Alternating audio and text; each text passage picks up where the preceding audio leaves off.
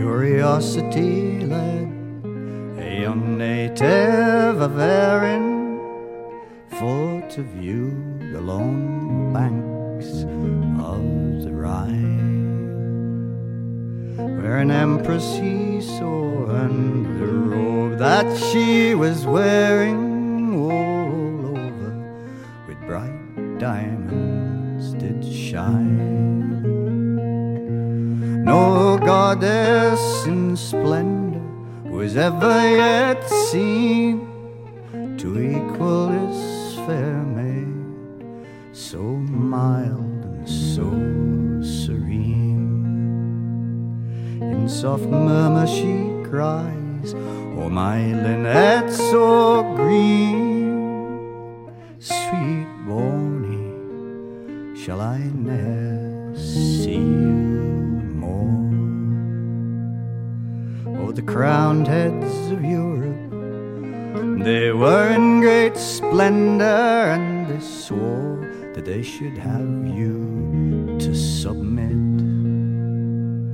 But the goddess of freedom soon had them to surrender, and they lowered their standards to your wit.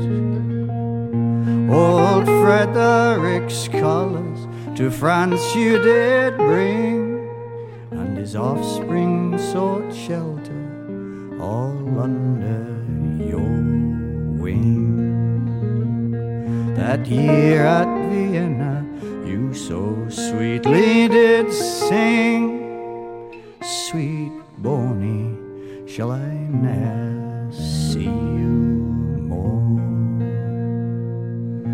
Great numbers of men there were eager for to slay you, and their malice you viewed with a smile, and their gold through all Europe was sown to betray you, and they joined with the Mamelukes on the Nile.